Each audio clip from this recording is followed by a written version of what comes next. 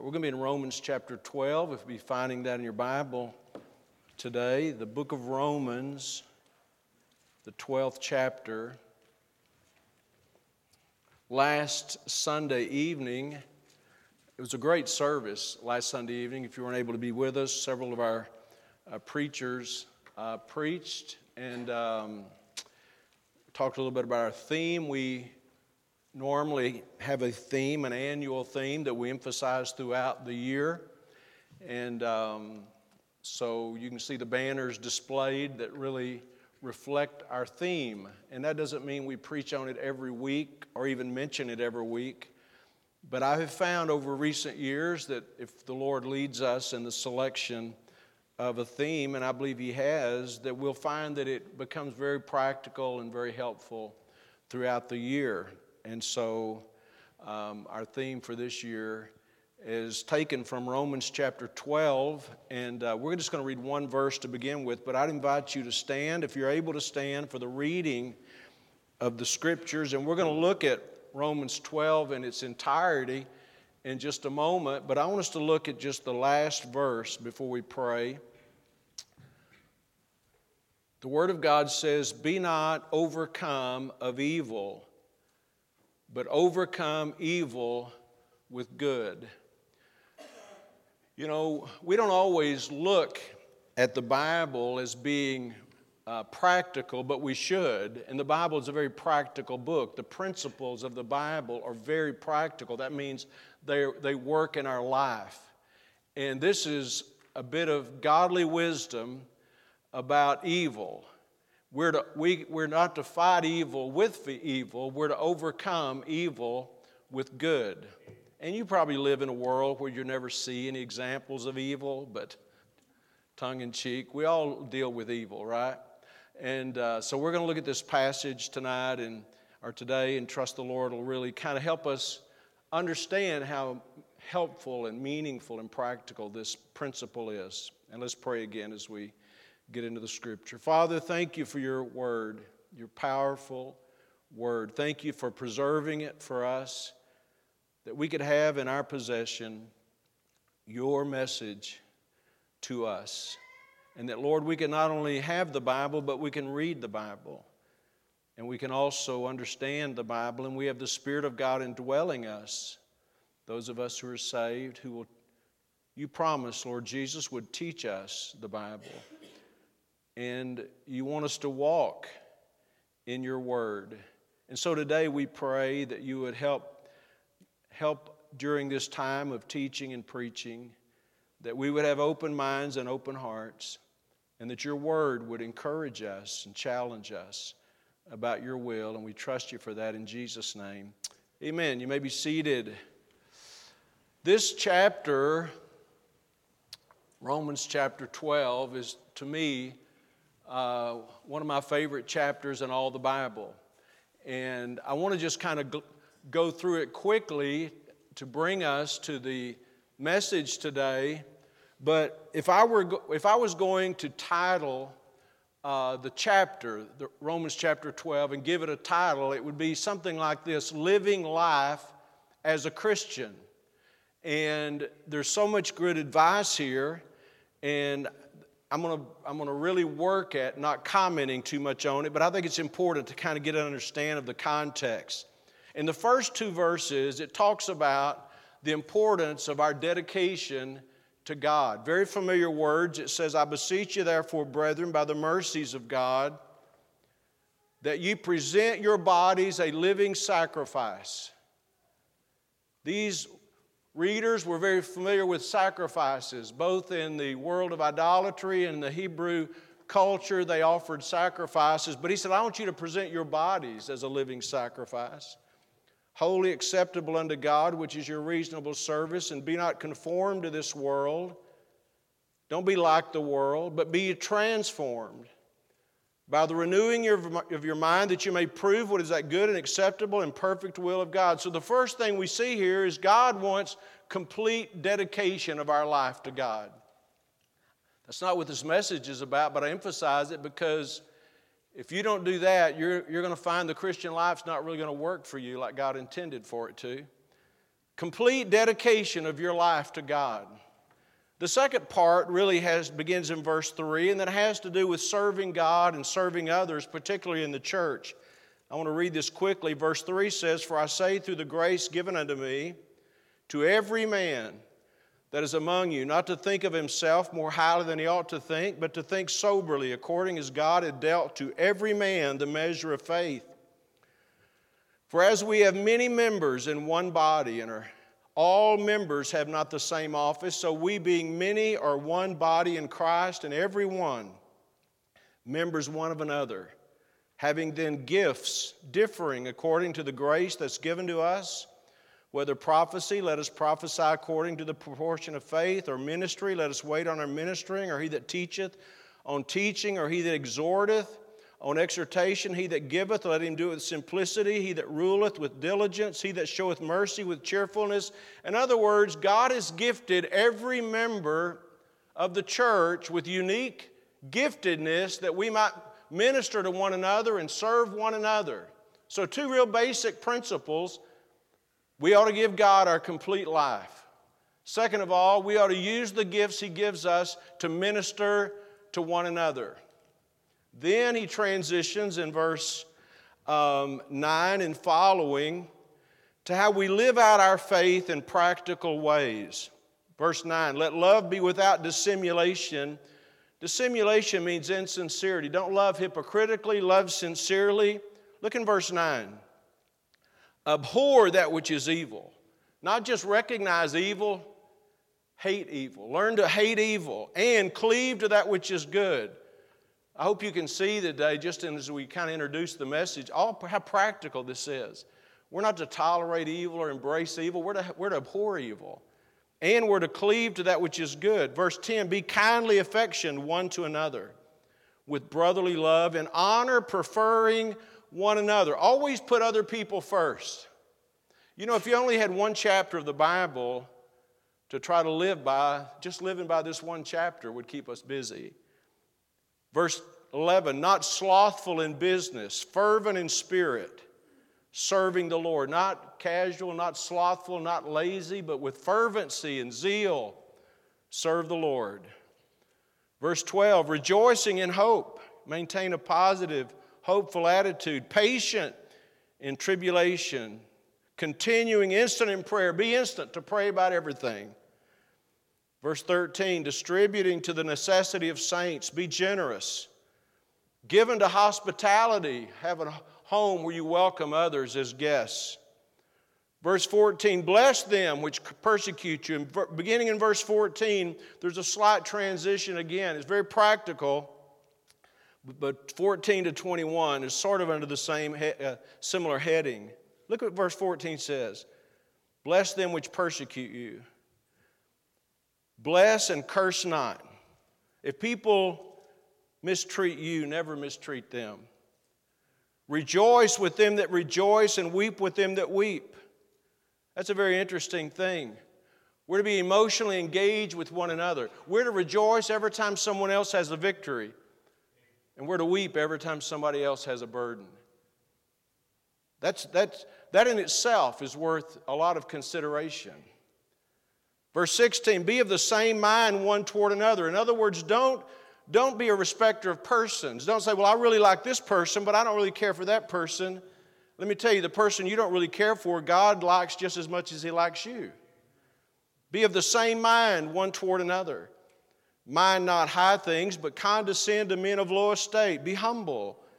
Be not wise in your own conceits." Verse 16, "Avoid prideful conceit." 17, "Recompense to no man evil for evil. Never retaliate. Provide things honest in the sight of all men." Be committed to a life of complete honesty and transparency. Verse 18, "If it be possible, as much as lieth in you, live peaceably with all men."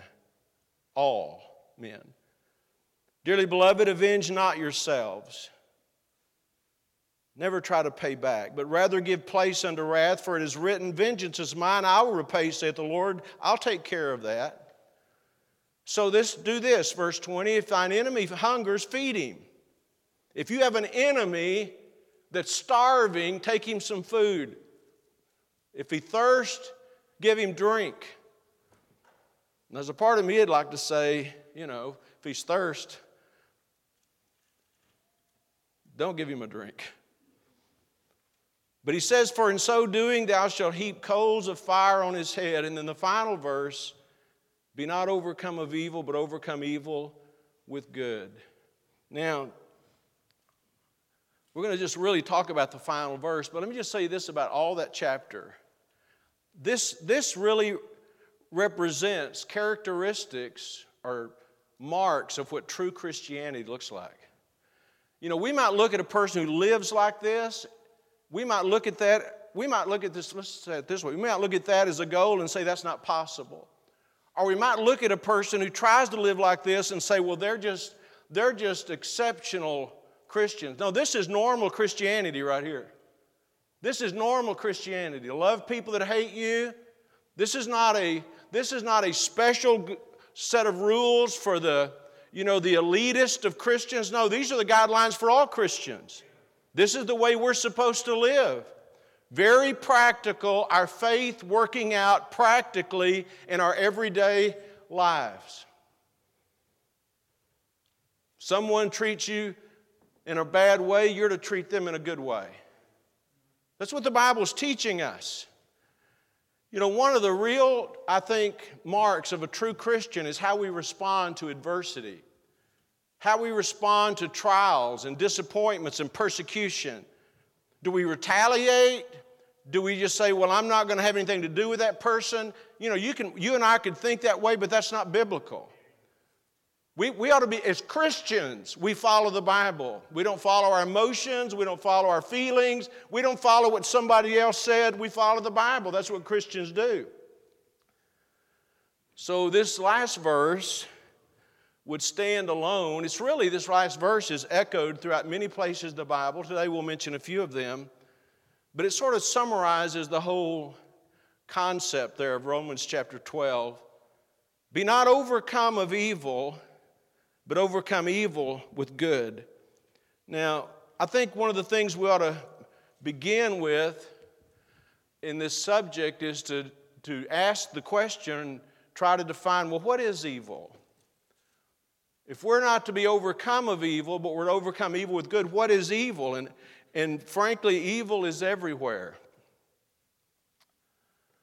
I mentioned last Sunday night in just introducing this theme that 1 John the Beloved, says this, the whole world lieth in wickedness. And that's true. It's not just one political party, it's the whole world. It's not just one country, it's the whole world. It's not just one community. The whole world lies in wickedness. It was that way in the Bible times. It was that way in the New Testament, and it's that way today. So what is evil? Evil would represent things that are bad, things that are wicked, things that are sinful, things that are hateful. These are all things that are evil. Your thoughts can be evil. You may be thinking evil thoughts right now. Your thoughts can be evil. And we all have to deal with evil. Just in this passage in Romans 12, I'm not going to go rephrase all of this, but verse 9, it tells us that love ought to be without dissimulation. Hypocrisy is evil. The chief enemies of Jesus were hypocrites, religious people. Religious people who were rejectors of the truth. So hypocrisy is evil. Verse 17, it says, provide things honest in the sight of all men. Dishonesty is evil. I'm just saying evil is everywhere. Verse 16, it said, be of the same mind one toward another. Partiality is evil. All these things represent evil. So evil exists in our world. Evil exists in our mind. Evil exists in our past. Evil exists in what others say about us. And you know what? Evil, whether we realize it or not, evil wants to conquer us. That's why it says in verse 21, be not overcome of evil. Evil wants to overcome us. Dishonesty and hypocrisy want to overcome us. Pride wants to overcome us. Lust wants to dominate us. Procrastination, it said be zealous. laziness and procrastination want to overtake us. Satan wants to destroy us. Sin wants to capture us. 2 Peter chapter 2, Peter says, "For whom a man is overcome, of the same he is brought in bondage." You know, there are people sitting in church that are in bondage to dishonesty. They're in bondage to hypocrisy. They're in bondage to lust. They're in bondage to bitterness. And sitting in a church house listening to sermons, and sin wants to dominate us. That's why it says, "Be not overcome of evil." We all have to deal with evil, but evil doesn't have to overcome us. God wants us to overcome evil. Aren't you glad about that today? Jesus didn't just die for us to save us from the penalty of our sin. He did die to save us from the penalty of our sin. That means that He paid the price for our sin. He died for our sin, that we could be forgiven of our sin. But He didn't just die to save us from the penalty of our sin. He died to save us from the power of our sin, that we don't have to live in bondage to sin. He wants to see us overcome evil. What does the verse say? "Be not overcome of evil, but overcome evil with good." I mean, that's a worthy cause, really, in life. It's a biblical cause. Evil's everywhere. Don't be overcome of evil, but overcome evil with good. And in the text, he warns us about the danger of trying to overcome evil with evil. In other words, somebody mistreated me, so I'm going to mistreat them back. Somebody mistreated me, I'm going to mistreat them more. Surely you've been in conversations with someone, probably your children, who were misbehaving and fussing with one another, and you try to find out why they did what they did, and they say, "Well, because they did that to me." Right? That's why I did it, because they did that to me. By the way, that tendency doesn't go away when you outgrow adolescence. We're not to overcome evil with evil. Look in verse 17. "Recompense to no man evil for evil." Don't pay back evil with evil. There's another verse that I want to read to you without turning to it. 1 Thessalonians chapter 5 says this, "See that none render evil for evil unto any man, but ever follow that which is good, both among yourselves and to all men." I know that nobody in this room would ever have, in any measure or degree, road rage. So I feel safe in saying this. If someone cuts you off or stops in front of you or whatever, you never ever have this moment when you think, "I'm going to get back at them." You know why we do those kind of things? Why? It's human nature. If someone mistreats you, you mistreat them. If someone hurts you, you're going to hurt them back. One of the basic things that we try to teach people who are considering marriage is this: it's never right to do anything that would ever intentionally do anything that would hurt the other person. It's never right to do that. I'm not going to ask you to raise your hand if you've ever done that or had that done to you. But the point is, we're not to overcome evil with evil. And I'm persuaded that the greatest evil that you and I have to deal with on a regular basis is the evil that's within us. It's not the evil in our husband or wife. It's not the evil in our kids. It's not the evil in our parents. It's our own evil. And I think that's important to understand. But it's also important to understand this. The greatest influence that I can have over evil in my world is not the evil in Washington or the evil in my neighbor. The greatest influence I can have over evil in my world is the evil that's in me. Be not overcome of evil, but overcome evil with good. Now, the thing that I want to conclude with emphasizing Please understand, I'm not saying I'm concluding. The thing I want to conclude with emphasizing is this. Overcoming evil requires action. This overcome evil with good. Now that's an interesting phrase, but it's not done by just being passive about evil. We overcome evil with good by actions that we take. And the first thing we have to do is identify the evil. So try to remember that. We have to identify the evil. Selfishness is evil. Pride is evil. Hypocrisy is evil. Unforgiveness is evil. Bitterness is evil. Laziness is evil. Procrastination, putting things off intentionally that we should do, is evil. Respecter of persons is evil. Greed is evil. We have to identify the evil. And that's a big step for some people. Anybody knows that if you're trying to conquer some kind of addiction, the first thing you have to do is recognize you have a problem. Dishonesty is evil. It's not just a bad character quality, it is evil. That's why I emphasize in verse 9, the verse we read earlier, abhor that which is evil in you and in me. We're abhor the evil that's within us. What does the word abhor mean? It means to dislike it. It means to detest it. We have to take our sin seriously.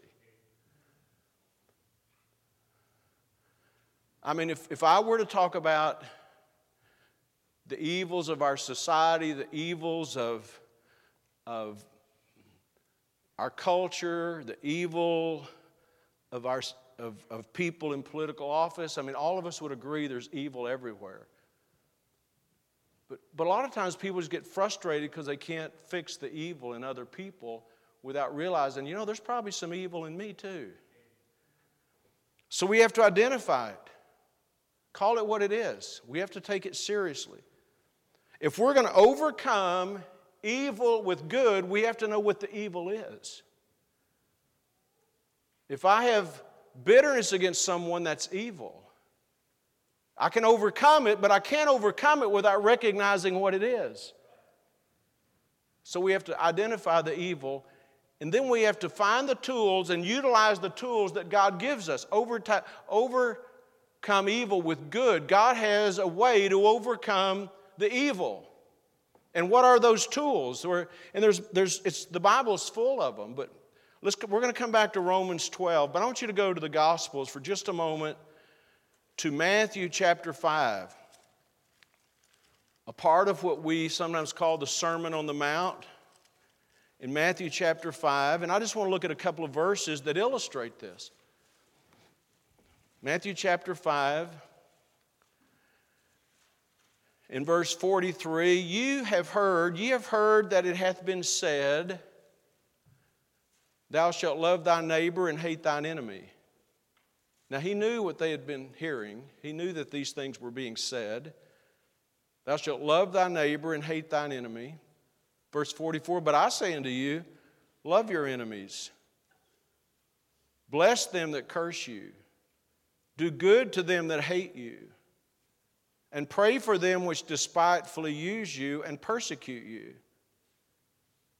So Jesus here is identifying some evils. He identifies hate as an evil. And he says, love your enemies. He identifies cursing, and that's not using profanity, that's just speaking evil of you.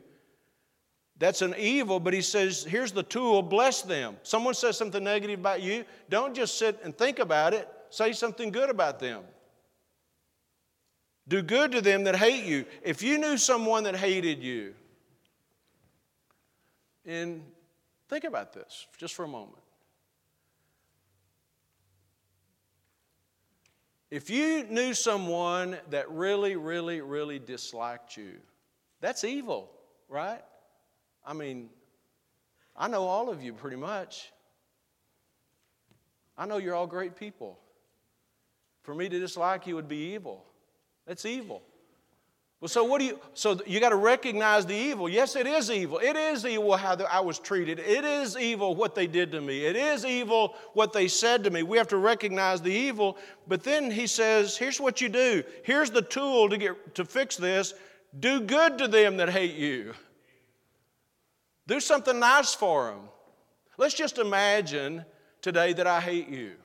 All right, let's just imagine that. Here's what you can do. Send me lots of chocolate chip cookies. And I'll be bigger and you'll be better. Recognize the evil. You have to identify the evil and then find out what is my response to that evil. In verse 44, pray for them which despitefully use you. There's someone who's treated me spitefully. I know they have. They're mistreating me. Okay, that's evil. It's not right. It's evil. They're not supposed to do that. But what do you do in response? Just think about it, stew about it, talk about it? No, he tells you exactly what to do. Pray for them. Start praying for them. And look what it says in verse 45, that you may be the children of your Father which is in heaven.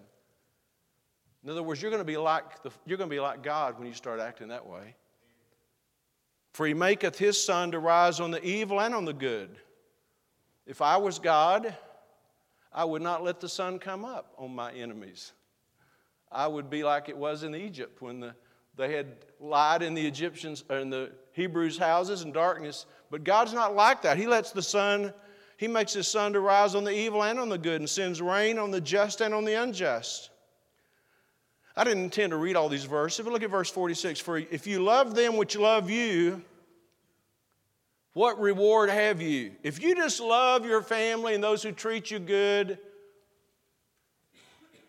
what's the big deal? Do not even the publicans the same? I mean, anybody can do that. Anybody can love people who always treat them right. And if you salute your brethren only, salute means to greet them. If you only greet your brethren, what do you more than others?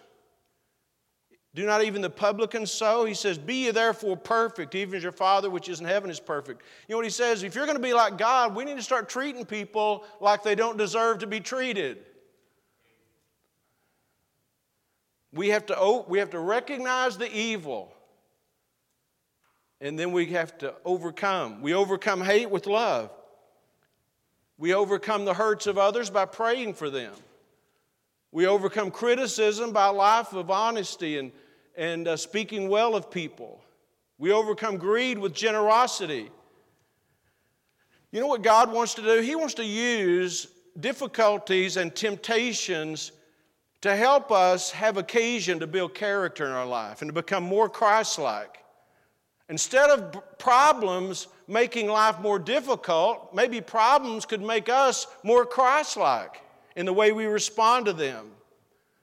How do you overcome negative thoughts with positive thoughts? You ever have a problem with negative thoughts? I do. I'm positive I do. Thinking negatively, dwelling on the negative. How do you overcome? That's evil. That's not good. God wants us to think. How do we do that? By thinking positive thoughts. One writer said, be considerate of the feelings of others instead of waiting for them to be considerate of your feelings.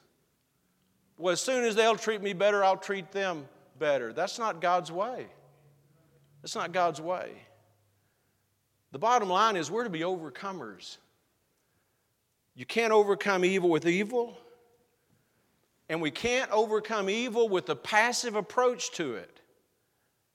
Yeah, I know that I have this propensity to be deceitful or dishonest. I know I exaggerate. I know I say things that aren't true, and I know it's not a good thing, and that's the end of it. No, if you're going to overcome that, you have to be on the offense. You have to be active toward that and say, I'm going to be committed to a life of honesty.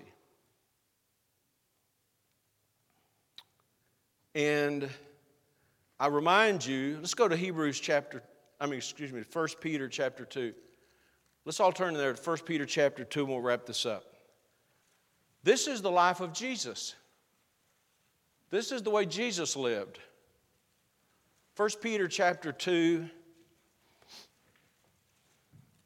which has a great deal in it about trials and response to trials.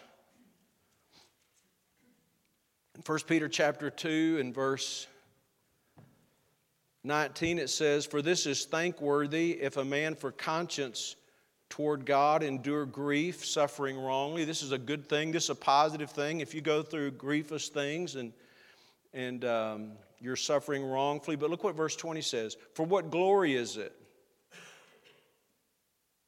if when you be buffeted for your faults," if you're doing things that are wrong,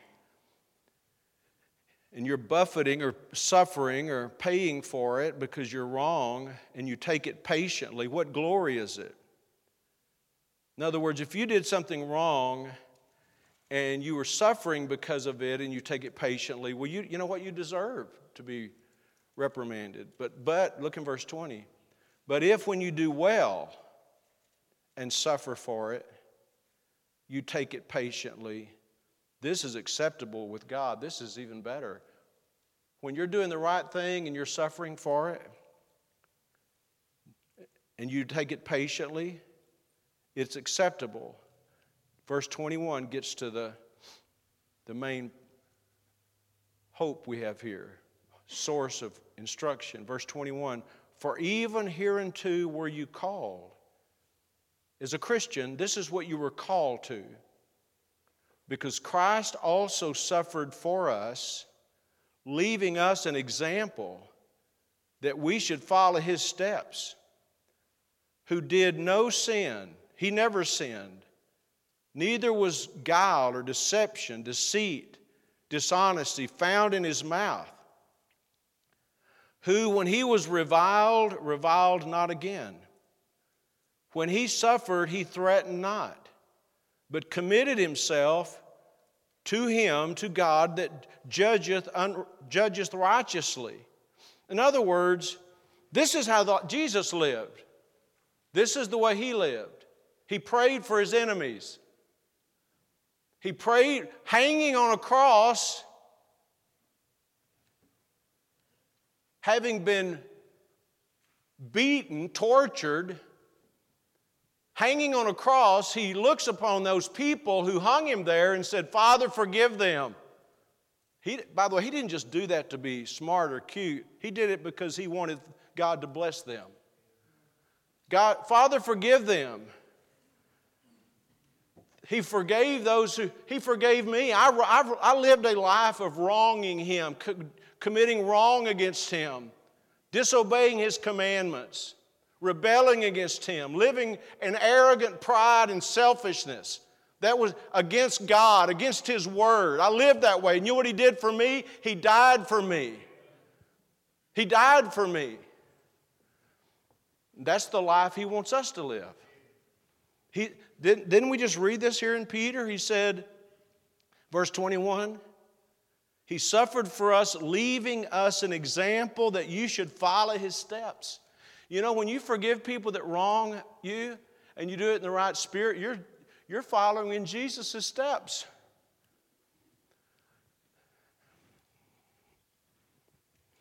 By the way, for those who are here and may not be saved, look in verse 24. "Who His own self bare our sins in His own body on the tree, that we, being dead to sins, should live unto righteousness, by whose stripes you're healed." He took your sins upon His own body. He took my sins upon His own body on the tree. Every bit of bitterness I've ever had, or unforgiveness, or pride, or selfishness, Jesus died for all of that. But He didn't die for all that we could continue to live in it. It says in verse 24, that we should live unto righteousness. All of us deal with evil. It's a part of our world. But it's not just a part of our world, it's a part of us. But we don't have to be overcome of evil. We can overcome evil with good. God wants us to be overcomers. That's a theme throughout the New Testament. We're more than conquerors through him that loved us. And I just want to challenge all of us this morning, and we will be considering this throughout this year from time to time.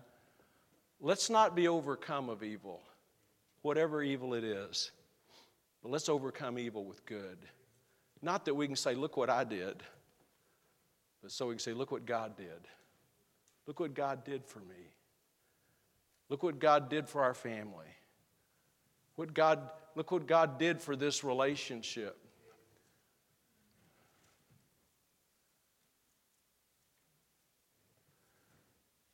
And if you're here today and you're not saved, trying to live this way won't make you a Christian. This is how we ought to live once we're saved. But if you're trying to live this way in order to be a Christian, you're putting the cart before the horse. The good news is Christ died for your sins, that through faith in him, you can be saved, you can be forgiven.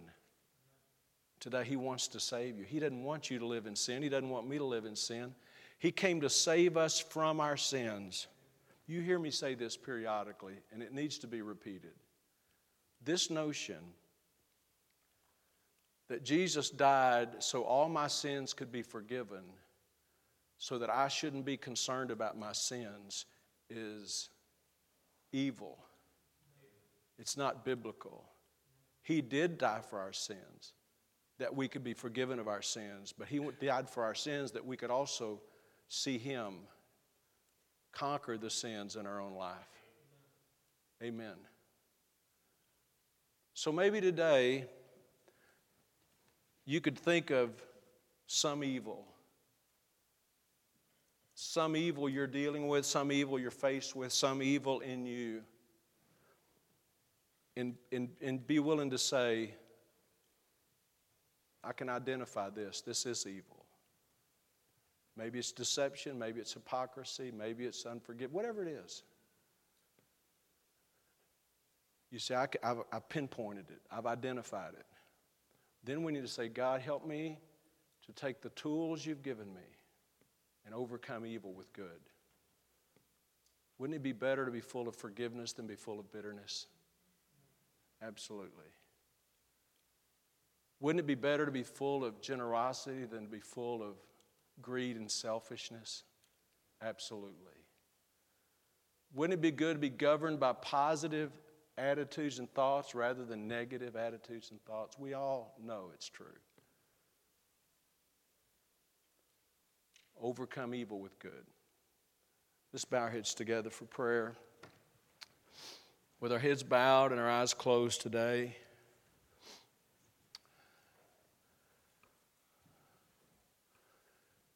could you today,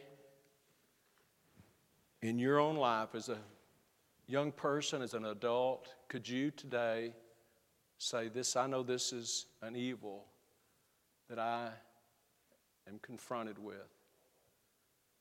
and identify it. But instead of saying I'm going to live with it, or just saying I'm going to retaliate, I'll show them, why don't you say, Lord, help me to see you overcome evil with good.